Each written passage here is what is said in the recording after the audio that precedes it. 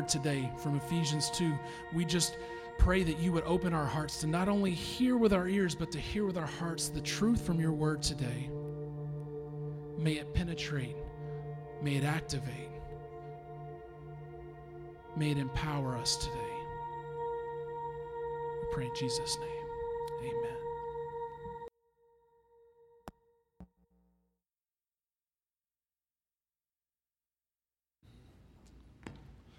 Are we on? Yes. So, here's a fact about me that you might not know about me. I cannot spell. Okay? If getting into heaven was based on spelling, I'm out.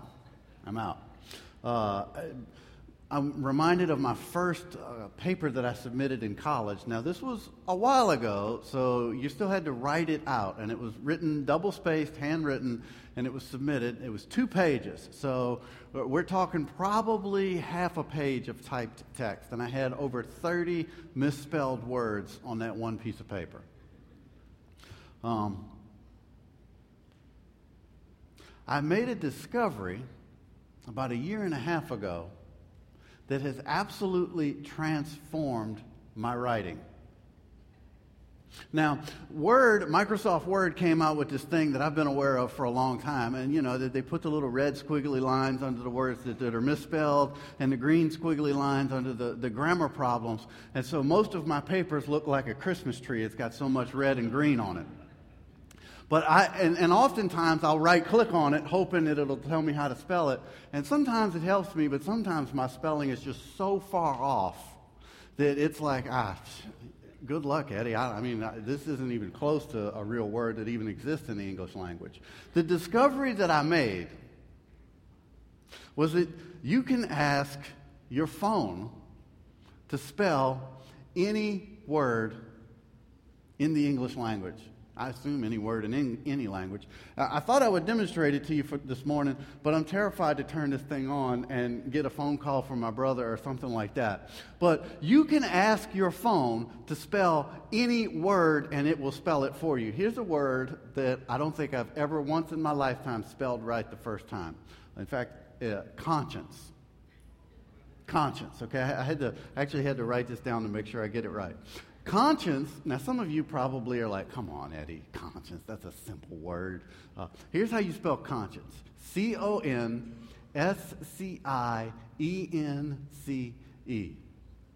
Conscience. Now, to my way of thinking, there ought to be a C-H in there somewhere. Conscience. That just sounds like it ought to have a C-H somewhere in there.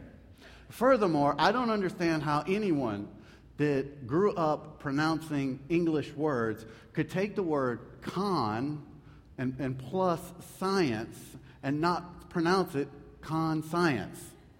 I just don't get it. For years, I walked around with this device that had the ability to transform my spelling. But it didn't actually transform anything until I understood it and started to use it. The same can be true of our spiritual lives. It's possible for us to be tremendously blessed and walk around with those blessings for years and not really use them, and as a result, not really be transformed by them. You see, I could use this device for making phone calls. I mean, it is a phone, right? So, but if the only thing I'm using this device for is making phone calls, I'm severely underutilizing the potential of this device. It's possible, if you're a believer today, that the only practical aspect of your faith is that you're going to spend eternity in heaven. And that's true. I can make a phone call with this phone. But if that's the only truth, then you're severely underutilizing the blessings that you have in Jesus Christ. We're in the second part of a series on the book of Ephesians. Now, Paul wrote the book of Ephesians to the church in Ephesus. It's kind of a two-part book. The first 3 chapters sort of focus on who you are in Christ. And in those chapters, Paul is really trying to unpack the implications of what it means to be a believer, to be in Christ. And in the second 3 chapters, he really unpacks, because of who you are in Christ, this is what you should do. You see, as believers, sometimes we get that flipped. We come to Christ, we're believers, and we want to live the Christian faith, and so we try to act a certain way to have a particular identity. And I think God honors our efforts. But the way that Paul presents things in the book of Ephesians is our actions flow from our identity. And last week, we looked at how blessed we are. If you're a believer, Ephesians chapter 1 taught us that you are blessed with every spiritual blessing. You've got them all. You've got blessings from the Father. You've got blessings from the Son. And you've got blessings from God the Holy Spirit. You've got all of the blessings. And chapter 2 is really a continuation of what we started in chapter 1. Paul's going to continue to unpack the identity that we have in Christ. And what we're going to see in chapter 2 is that who we are in Christ speaks to, it impacts, it should influence how the implications of who we were before Christ. So that's our yesterday. It's got implications for our today, and it's going to have implications for our tomorrow. And for the purposes of this sermon, when I say tomorrow, I'm really talking about tomorrow. I'm talking about Monday.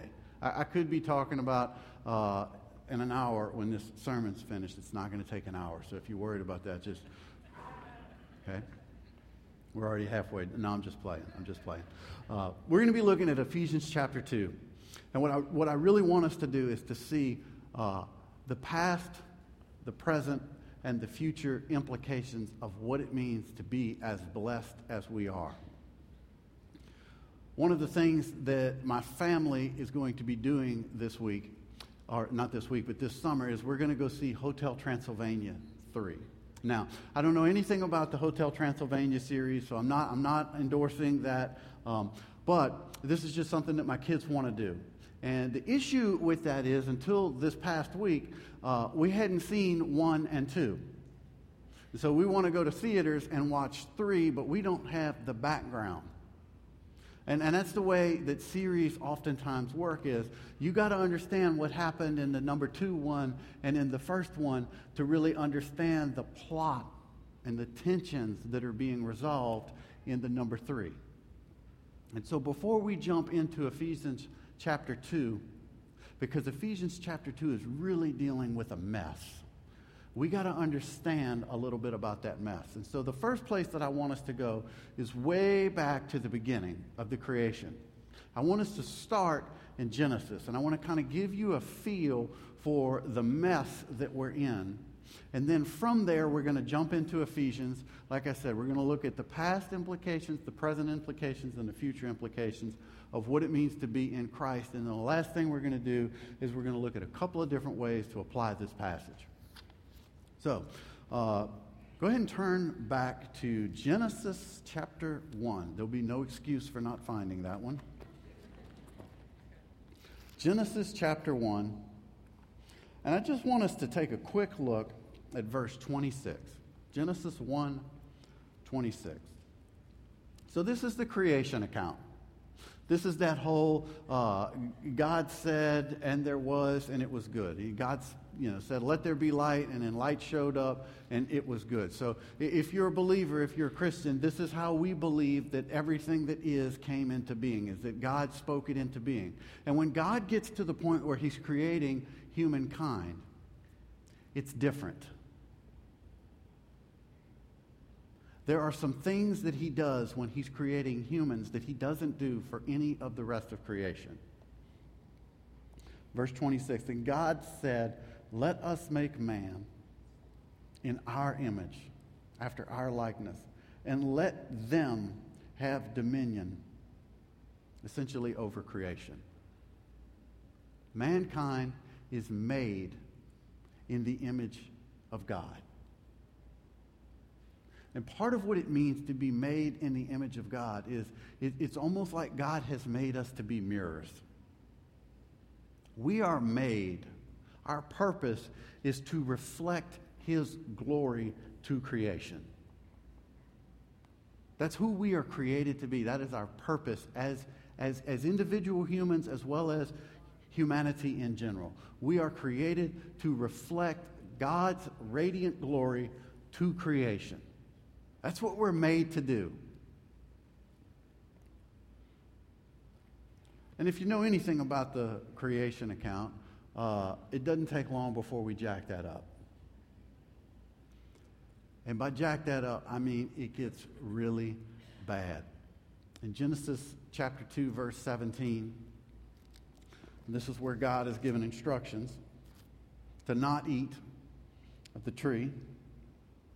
And he tells Adam that the consequence of eating of that tree is going to be death. So in chapter 1, God tells us, here's why I created you. I created you to reflect me to humanity, to creation. That's what you're created to do. You're created to be a mirror. And then in chapter 2, among other things, God says, I got to establish my authority as God. And so as God, I have to make at least one rule. There's only one rule. The Ten Commandments didn't come till hundreds of years later. There was only one rule in the garden, and that was to establish God's authority as God. And the consequence for the violation of that rule was going to be death. That's chapter 2. And then chapter 3 is we broke it. The rule was broken. And the result was death. But Adam and Eve did not die physically. They continued to live. And that's because in the Bible, oftentimes when we come across this concept of death, the focus isn't so much on the day that you die, that is, the day that you cease to exist. The focus is on the result of death. The focus is on the relationship is shattered. So if we are created to be mirrors that reflect God, to be spiritually dead is to be hopelessly and irrevocably shattered. We cannot do what we were created to do. And that brings us to the mess that Ephesians chapter 2 is addressing. So let's jump forward there. In verse 1, chapter 2, verse 1, we immediately come across this concept of death. And you were dead in the trespasses and sins in which you once walked. Again, this idea of death, it can't possibly be physical death. I can prove that to you because Paul is this pretty smart guy, and he's not going to write a book to a bunch of people who can't read it. So this has to mean spiritual death. That's what's going on here. We are spiritually dead. The second thing that I want to point out to you is this is all past tense. You were. So who you were isn't who you are. This is a book that's written to a group of believers. So this isn't an evangelistic message. He's not speaking to a group of unbelievers trying to convince them to believe in Jesus Christ. This is a book that's written to a church not unlike our own, mainly full of people who believe in Jesus Christ. And so he's telling them, this is the way life was. This is what your yesterday looked like. Let's look at what our yesterday looked like. Not only were we dead, that is, we were hopelessly and irrevocably incapable of fulfilling the purpose that God made us for. But we also once walked And this idea of walk, this isn't necessarily what happened when you got out of your car and got to your seats. That's walked. But also, walked in the Bible can also mean it's just the way that you lived. It's the way that you lived your life. You walked following the course of this world, following the prince of the power of the air, and the spirit that is now at work in the sons of disobedience, among whom we all once lived in the passion of our flesh. You see, you walked by means of the world. I was trying to think about a way to illustrate this for you. This is what I came up with. Occasionally, I'll get sick, and I have to take medication, prescription medication. And sometimes, you get the bottle, you get the bag that it comes in, and you throw it away, and you follow whatever instructions your doctor gave you. And if you're like me, you never look at the bottle, you never look at the bag that it came in, you never look at the side effects. Okay, and every once in a blue moon, I'll take a medicine, and it will just put me to sleep. And then I'll go look at the bottle, and sure enough, it says, be careful. This might make you drowsy. And I'm like, okay, well, that makes a lot of sense. Because we walked, because we walked according to our sinful nature, according to the enemy of God, and according to our own passions, we were suffering the side effects of that. We were hopelessly and irrevocably incapable of doing that which we were created to do. And because of this, we deserve divine wrath. Look at the end of verse 3. We were by nature children of wrath. See, the text isn't telling us that we did one or two bad things, and so now God's got, God's the great daddy in the sky who's got to come deal with us because we broke the rules. No, that's not what it's teaching. It's teaching us that by nature, our actions flowed from our former identity. You see, you took the medicine, and once you've taken the medicine, you can't alter the side effects. That's just going to happen. The side effects of living according to the ways of the world were that we were hopelessly and irrevocably incapable of doing that which we were created to do. And here's what that ultimately results in. Jump all the way down to verse 11.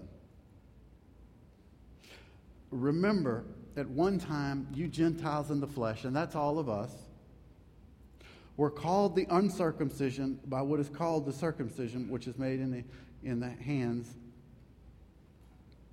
Remember that you were at that time, again, past tense, you were separated from Christ, alienated from the commonwealth of Israel. Not only were we separated from Christ, but we were also separated from the people of God. Strangers to the covenants of God. We were strangers to the promises that God had made, having no hope and without God in the world.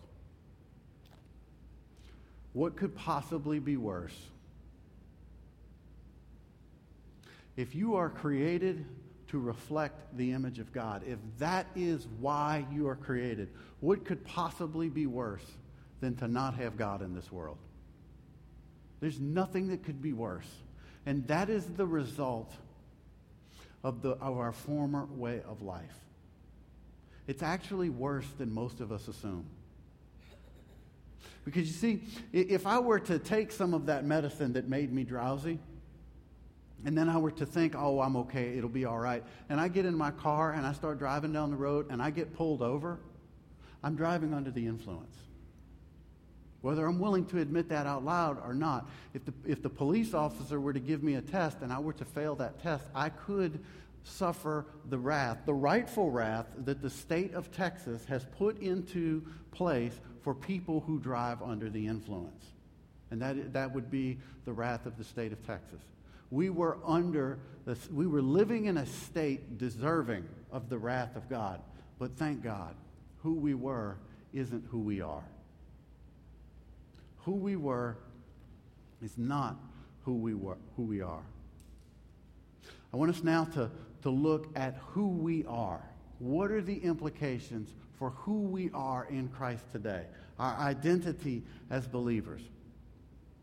First off, I would like for us to look at the cause of our new identity. Look at verse 4. And so this is setting up the major contrast between what we've been talking about. The first 3 verses are what life looked like yesterday. And then I've told you who you were yesterday isn't who you are today. And that's why Paul is using this but. Real strong contrast here. But God, being rich in mercy, because of the great love with which he loved us, even when we were dead and our trespasses in sin, made us alive together with Christ. By grace. By grace, you have been saved. The cause of our new identity in Christ isn't anything that we did. It's not a work that we did. It's not something that we accomplished. The cause of our new identity in Christ is God's mercy and God's grace. Here's what mercy is. Mercy is not getting something that you deserve. Grace, on the other hand, is getting something that you don't deserve. I was trying to teach this concept to Eddie, who is 9 right now. I was trying to teach this to him several years ago. And I explained it to him, and you know, he's a pretty smart little guy, and so I taught him about mercy, and then it wasn't 10 seconds later, he was up to something that deserved a punishment. I don't even remember what the infraction was, but I distinctly remember you need to be punished. And so him being the creative little kid that he is, he immediately says, Dad, how about some of that mercy? Okay? So you see, he gets what mercy is. He gets what mercy is. Mercy is not getting what you deserve.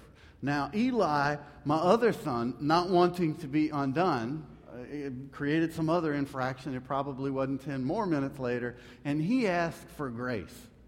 He says, give me what you gave Eddie. Give me grace. Don't give me a spanking. And I had to explain to him that's not what grace is. Mercy is not getting what you deserve. Grace is getting something that you don't deserve. And since I had given Eddie mercy, I had to give Eli grace, but he didn't quite understand what it was because at the time he was like 4. And so he said, Daddy, I don't get it. What's the difference? And I said, here, follow me. And we went into the kitchen, and I gave him, I forget what it was. It was either a cookie or a Snickers bar. You see, he did something that deserved a spanking. And instead of getting what he deserved, he got a cookie. You see, that's what grace is. Mercy is not getting what you do deserve. Grace is getting something that you don't deserve. And all of this is motivated because God loves you so much. God loves the whole world, which is why he was willing to sacrifice his son on the cross, so that we could have a relationship with him, so that we could be restored. And because he's merciful and loving and gracious, that's why our identity as believers today has been fundamentally changed from the way that it was. The way that it was, we were hopelessly and irrevocably shattered, totally incapable of doing what we were created to do. But because of God's grace, mercy, and love, we have been restored.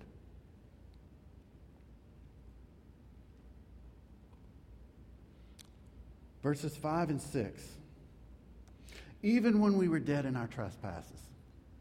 See, God didn't wait for us to get our act together.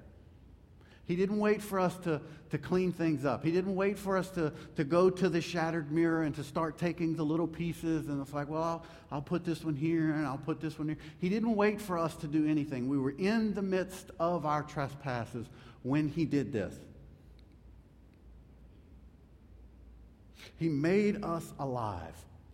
There are 3 controlling verbs that occur in this passage.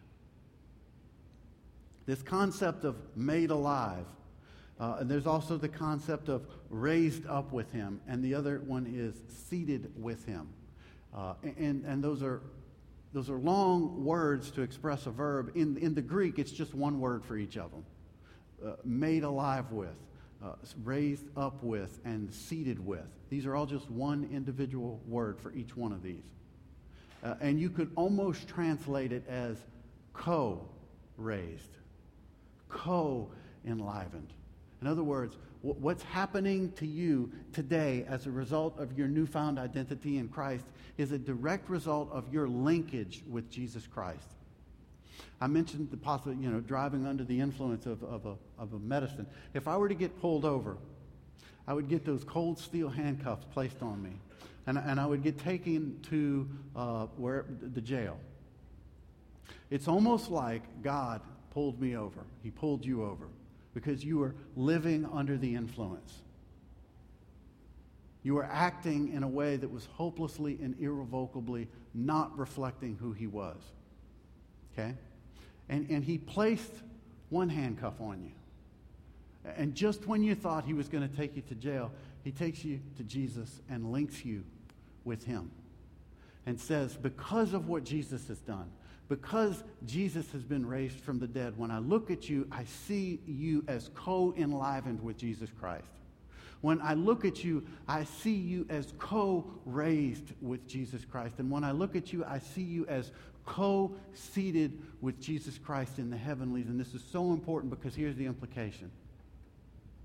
The implication of our linkage with Jesus Christ is that we are not subjected to the authority of the way of this world anymore. We are no longer under the influence of this world. We don't have to operate according to its power. That doesn't mean that we won't, but it does mean that we can. We are free.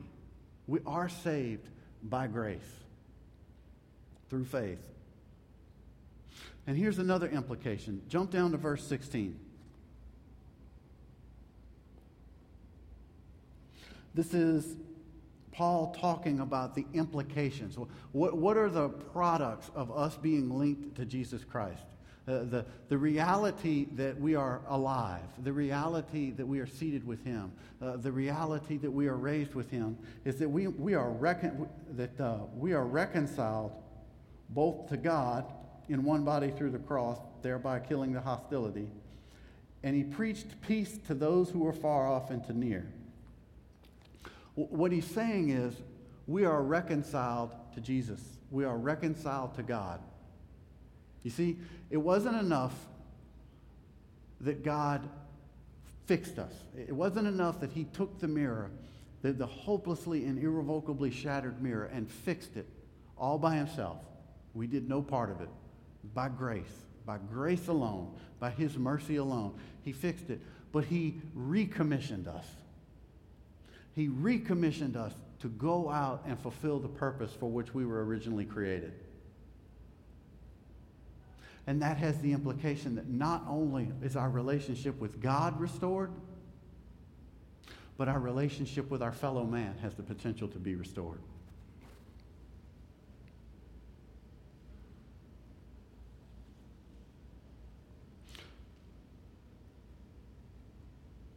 Here's what this means, practically speaking. We were originally created by God to reflect his image.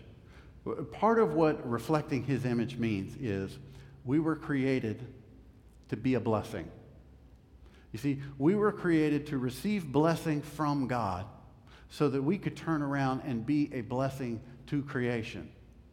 And then because of the fall, we shattered that. And then because of being placed in Christ, we have been restored and recommissioned to not only receive blessing again, that's what chapter 1 was about, is how blessed we are in Jesus Christ, but so that we can go out into our world and be a blessing. You see, we were created to receive blessing and to give blessing, and that is a very simple definition of what it means to worship. To worship is to thank God for the blessings that he has given you, and then to turn around and to bless others as a result of it. You see, God doesn't want us to be a blessing pond. He doesn't want to pour his blessings into us so that we can just be this stagnant pool of everything that God has given us. He wants us to be a blessing stream or a blessing river. That is the implication of our linkage with Christ. Because we are capable of overcoming the world, because we are no longer under the influence, because we have been restored in who we are in Christ, we are capable now of being a blessing to the rest of the world. That really brings us to the last major thrust of this text, and that is the implications on our tomorrow. And remember, when I say tomorrow, I'm not talking about years from now in the sweet by and by. When I say tomorrow, I'm literally talking about Monday. Okay? Look at verse 8. For by grace you have been saved through faith. So Paul has already said this. Paul's already said you're saved by grace.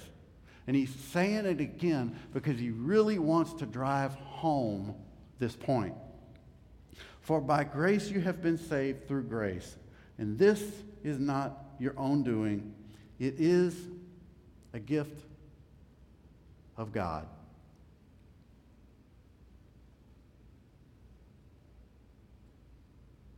Your restored relationship, my restored relationship, has nothing to do with anything that you did or anything that I did. We are restored. We are co-enlivened with Jesus Christ strictly because of the work that he did. It's by grace. And there's a reason for this. Continue. Not as a result of works, so that no one may boast. For we are his workmanship. That word for workmanship, that's not what comes off an assembly line. You know, we're not talking about widgets. This is a craftsmanship word. We are his craftsmanship, created in Christ Jesus for good works, which God prepared beforehand that we should walk in him.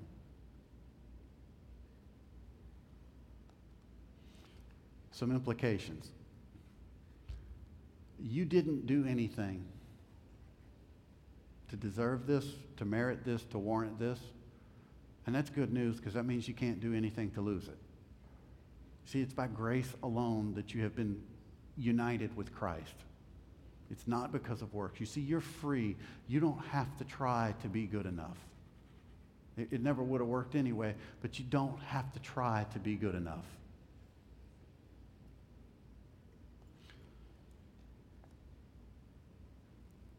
Another implication is you're created for works. Yours is not a purposeless life. If you're a believer here today, I know sometimes, the life gets to grinding. I don't know how it's been for you guys, but this summer has just been a grind for me. It's just been one thing after another, and sometimes it can seem like there's not a purpose, but if you're a believer here today, God has a purpose for you. Let me highlight one aspect of what that purpose is by bringing your attention toward the end of the chapter. Jump down to verse 21. We're talking about Jesus here, and Paul is using a building metaphor. And so it's Christ Jesus himself is the cornerstone of this structure that he's building up. We're talking about the church at this point. In whom this whole structure, being joined together, grows into a holy temple in the Lord. In him, you also, that's us, we also are being built together into a dwelling place for the Spirit, for God. At this point, I need to address one small issue that's going on in the book of Ephesians, and this is one of the reasons why I'm convinced that pretty much every Bible translation has been translated by a Yankee. Okay, and if you're from the North, I don't mean that in a pejorative sense. I'm not insulting you. Okay, but Yankees always use the word "you." Down here in the South, we use the word "y'all" when we're talking to you, and there's a bunch of you.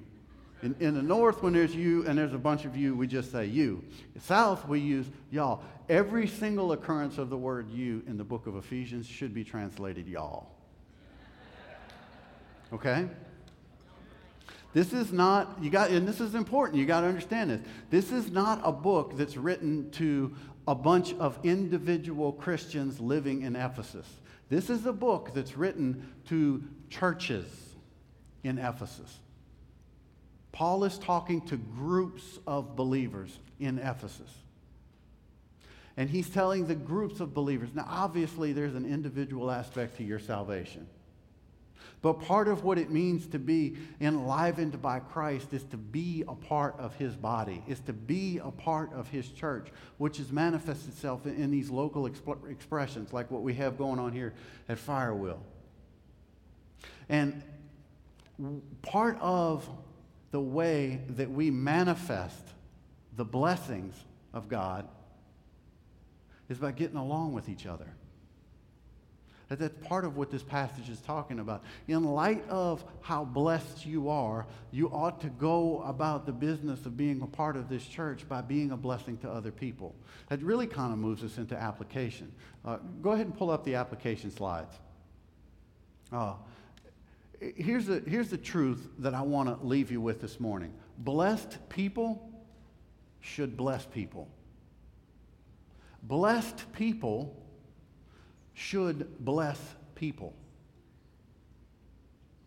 And one of the ways that you bless people in this church is we get along with each other. You see, God didn't, when we became believers, it's not like he created us all into a bunch of uniform individuals. Can you imagine how miserable that would be if everyone in this building was exactly like you? That would be real fun when you're trying to figure out where you're going for supper. But then it would get maybe not, because I know my wife, I don't think she ever knows where we're going to go for supper. It's always, I don't know.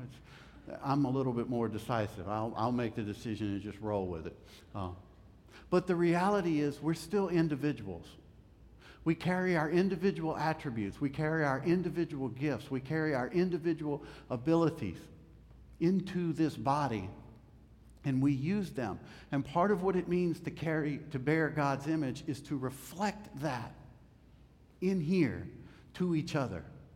By using my gifts to serve you, and you use your gifts to serve each other. Here are a couple of other ways that you could be a blessing. Read Ephesians chapter 2 this week. Again, let me remind you, this is in a portion of the book of Ephesians that is focused on who you are, what your fundamental identity in Jesus Christ is. There's technically no imperatives that show up here, other than the word remember.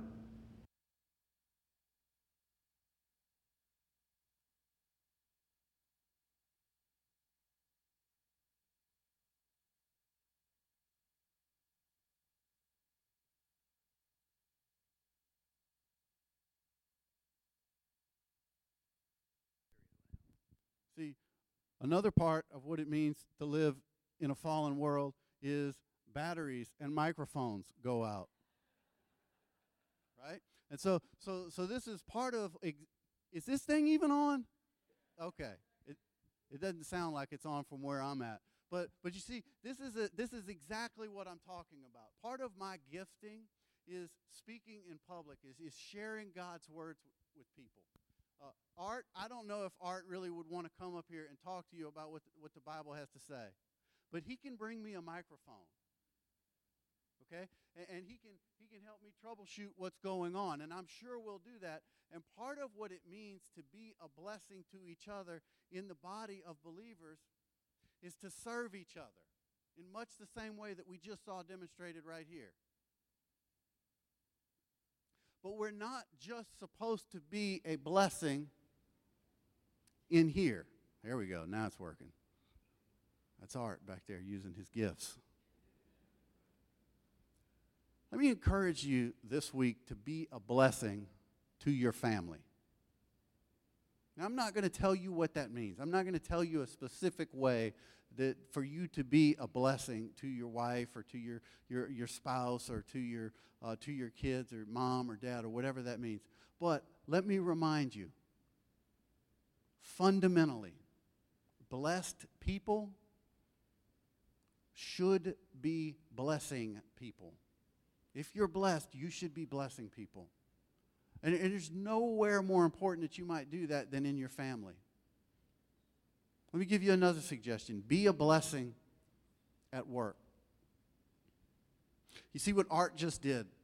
He stopped what he was doing so that he could get a microphone to me so that I'm in a better position to serve y'all.